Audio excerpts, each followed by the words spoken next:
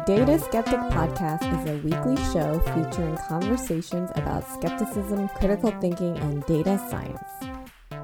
Well, welcome to yet another episode of the Data Skeptic Podcast mini episodes. As always, I'm here with my wife and co-host Linda. Hello. Thank you for joining me, Linda. Thank you, Kyle.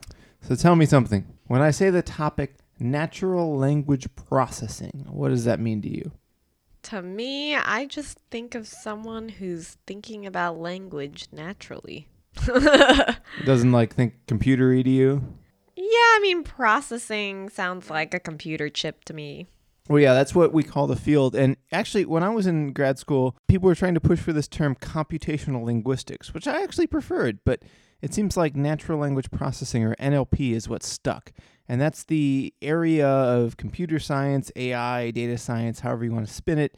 It's the focus of how do we get computers to recognize the language that you and I speak, in this case being English, but, it doesn't matter the language, just human, the way we communicate with each other. So an example is, on an iPhone or an Android when we're talking to Google Now or Siri. Right? Yeah, where exactly. Where we say directions home or something like that. There's two parts, actually. So first there's speech signal processing. Can they turn our voice into words?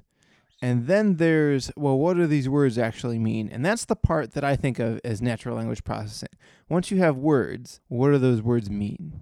It's just like Alan Turing said, language is probably amongst the most computationally difficult activities that one can work on. Yet we're starting to kind of see, and maybe even for perhaps a decade now or more, we're seeing that machines are understanding language. How can that be when it's so hard of a problem? You're asking me. I don't know. Maybe their chips have gotten faster. Oh, that's actually interesting. We could talk about Moore's Law more sometime, but it's not so, is it about the speed of the chips? This is a really interesting question, almost for another episode, but I would say it's not so much the speed of the chips, but the size of the data sets that people have been able to work on. So let's define natural language processing. It's when people are trying to use computers to understand natural language. And the general process for doing that is about training an algorithm to recognize things. So just like how we talked about a couple of shows ago, Markov chains can link words together, like I and love go together probably more often than I and potato. A lot of the learnings of those things, or at least on the successful technologies we have today, are based upon algorithms that were well trained on large data sets. But again, I'm kind of maybe moving a little bit away from some of the fundamentals I wanted to talk about. So let's think about how a computer tries to first understand an English sentence. How do you break down a sentence when you hear one or read a sentence in a book? I mean, I don't know. I think I'm kind of older. I'm not like a 5-year-old kid. So, once you understand the blocks, which are the words. Well, first you have to understand the letters. Yep. And then once you see the letters, then you could see the words. And once you understand the words, then you could see the sentence. So then when you see the sentence, hopefully you're seeing the message. That's actually pretty much right on with where I wanted to go with this. So you identified the first thing, which is recognizing the words. So if we kind of separate a sentence by spaces and maybe punctuation, we can sort of separate out all the words. Now, how do you feel about the word run, running, and ran? Well, there are different verb forms. Yep, true. They're different verb forms of the same idea, though, right? So I mean, it's the same word conjugated differently. Correct. And it does have a different meaning. But when we look at statistical approaches to natural language processing, it's all about the frequency with which you can observe different situations. If there's a document that's about running, you would want the word running and ran and run all to kind of be considered the same thing so that they can be matched together. So a major first step in doing natural language processing is dividing up sentences into what we call tokens. So tokens aren't just words, but they're words often with the stem cut off, so that run and running are considered the same thing, because from a linguistical perspective, even though running captures the tense, they're the same on some fundamental level for comparison's sake. So you might use a stemming algorithm. Something that Google is well known for is looking at what they call n-grams. Have you heard of that before? No. If I say, again, figuring all the stemming stuff is done, there's parrot. That's a single token word. But Amazon parrot is a different type of parrot, correct? Yes. So if we saw a document about Amazon parrots and another one about parrots, the document about Amazon parrots is probably more relevant to a query about Amazon parrots. So maybe it would be useful to have your algorithm consider those two things simultaneously as the same idea. Amazon -parrot is considered as if it was one word. You mean they have to be next to each other? If they're next to each other, that implies to us that maybe they're important and related, perhaps the same concept. So you're saying your search algorithm would recognize that or no?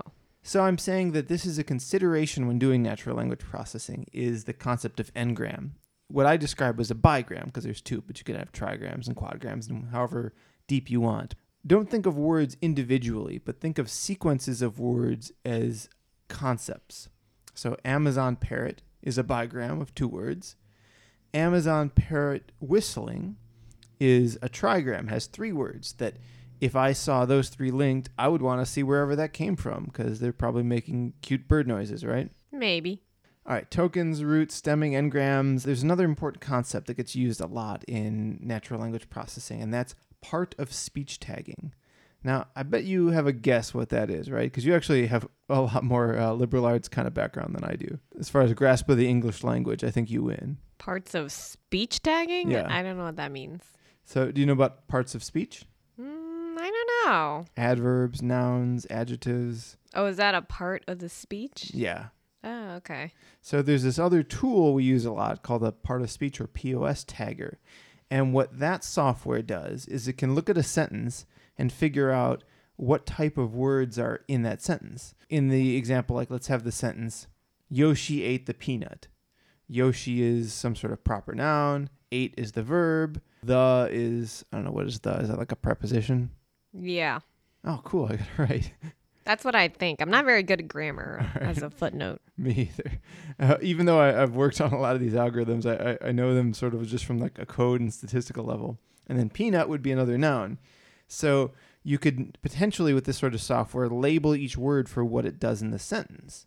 Now, why would you do that? Because verbs and nouns are generally more interesting than prepositions, and it can help you identify not only what the sentence is about, but maybe the relationships described. Like English tends to be subject, verb, object, right? Yoshi I don't know. ate peanut. Linda married Kyle, right? Where I guess German is the opposite. It's object, verb, subject. But if you're looking at English sentences and you've extracted the part of speech tags, you can sometimes extract more meaning from that sentence because you know what the verb is and what it's describing. Now, that's a bit more advanced than a lot of what most people do, actually, when they talk about natural language processing. When you look at parts of speech and grammars, that's almost a bit fancy and high-end. A lot of people use a technique called the bag of words approach. Now, what would you guess that means, having heard it? Random. Well, not random. What kind of bag do you have? Well, it reminds me of the grocery store when you go in and you're like, yeah, mystery bag of apples on You sale. would never buy the mystery bag. That's not a Linda thing to do. Well, no one's going to open the bag and look at all the apples. They would just buy it. It's too much work. All right, well, let's think about those apples. What different kinds of apples could be in there? Bruised apples. And how do you like them apples? They're No. not good. I meant like Gala, Honeycrisp. If you're going to buy that bag of mixed apples, it doesn't matter, right? Because you get it home and you take it out and you have what you have. In language, the order actually matters. Yoshi ate the peanut. That's a very different sentence than peanut ate the Yoshi. Oh, yeah. You can't just toss the words all into a big soup bowl and assume that it all works out. But actually, that's what most people do when they do natural language processing. They use this thing called the bag of words approach. Let's say you had a bunch of books. Every book in the library you scanned and you had it all in a text file. And you wanted to find out how similar 2 books were. And presumably like an Isaac Asimov book is more similar to an Arthur C. Clarke book than Isaac Asimov books are similar than that, like, what did you just read? The Hunger Games book? I think that was like 4 years ago. Yeah, I said I remembered. But I think we could agree Isaac Asimov, more similar to Arthur C. Clarke than it is to whoever wrote Hunger Games. So how would you detect a similarity like that? Well, a lot of success has been had by just comparing these frequency counts and word counts. You know, the word computer appears this often in these books, along with a bunch of other words, and then seeing what matches most closely in terms of having similarities versus what's very different in that the counts of the words they use to describe things are very different. Are you with me or no? You mean the average count of their words? The whole idea that you could just jumble all the words into a bag and just see how frequently they appear and that could be a meaningful thing to do. So you're asking me if I'm with you? Yeah, I've read about that. Oh, yeah? What have you read? They said it's like a fingerprint. Oh, the words you use? Yeah, like authors. Oh, yeah. Actually, there's a lot of cool work, and I'm trying to get this one guy on the show who did this cool thing with Agatha Christie. So maybe we'll have him in the next year. But yeah, people's writing patterns show up statistically, and that's very much in the domain of natural language processing. So it's hard to do a mini episode on this because there are so many different aspects of this and little tools and methodologies to cover. But some of the very basic introductory ones I hope we talked about that people get are how to tokenize something and stem it, take away, like the conjugation and get to its base word. And the reason you would do that is so that you could compare words and have them that run is the same as running. That n-grams are a powerful technique looking at how words appear together versus like two words that are in the same sentence but very far apart. POS, or part of speech tags, are a useful piece of metadata that might give you some insight into the meaning of a sentence or the context of a document. And that, I've been saying document a lot without even explaining what that means. So do you follow me when I say document? What do you mean? Well, it could be anything, a tweet, a book. Document is just a completed work of text, and we use that a lot in natural language processing. Also, a corpus is a collection of documents, generally of some like the same source or some relevancy or something like that. I guess in conclusion, we're very far from solving this natural language processing problem. There is a lot to be said for the human understanding of language and the currently inferior computer understanding of language, but some of these techniques are what people use to explore the ways in which computers can understand language. And an interesting use case of that will appear in an upcoming interview, which is why I wanted to squeeze this mini episode in. So can I quiz you on these topics? No. Why not?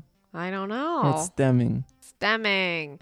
It's things connected to other words. That's pretty much right. What about POS tagging? Parts of speech tagging. What does it mean? Whether something is a noun, an adverb, a preposition. Sorry. How about n-grams? That's the hardest one we did. That's groups of words. Nice. That means something. Bag of words approach? That's when you were saying people just take all the words together, right? Yep. And that's pretty much good enough in a lot of cases. Well, you really picked up on a lot of this. I didn't get into grammars at all, but I should probably save that for another day. So. Yes, please. Well, once again, thank you for joining me, Linda. Thank you. It has been a great mini episode.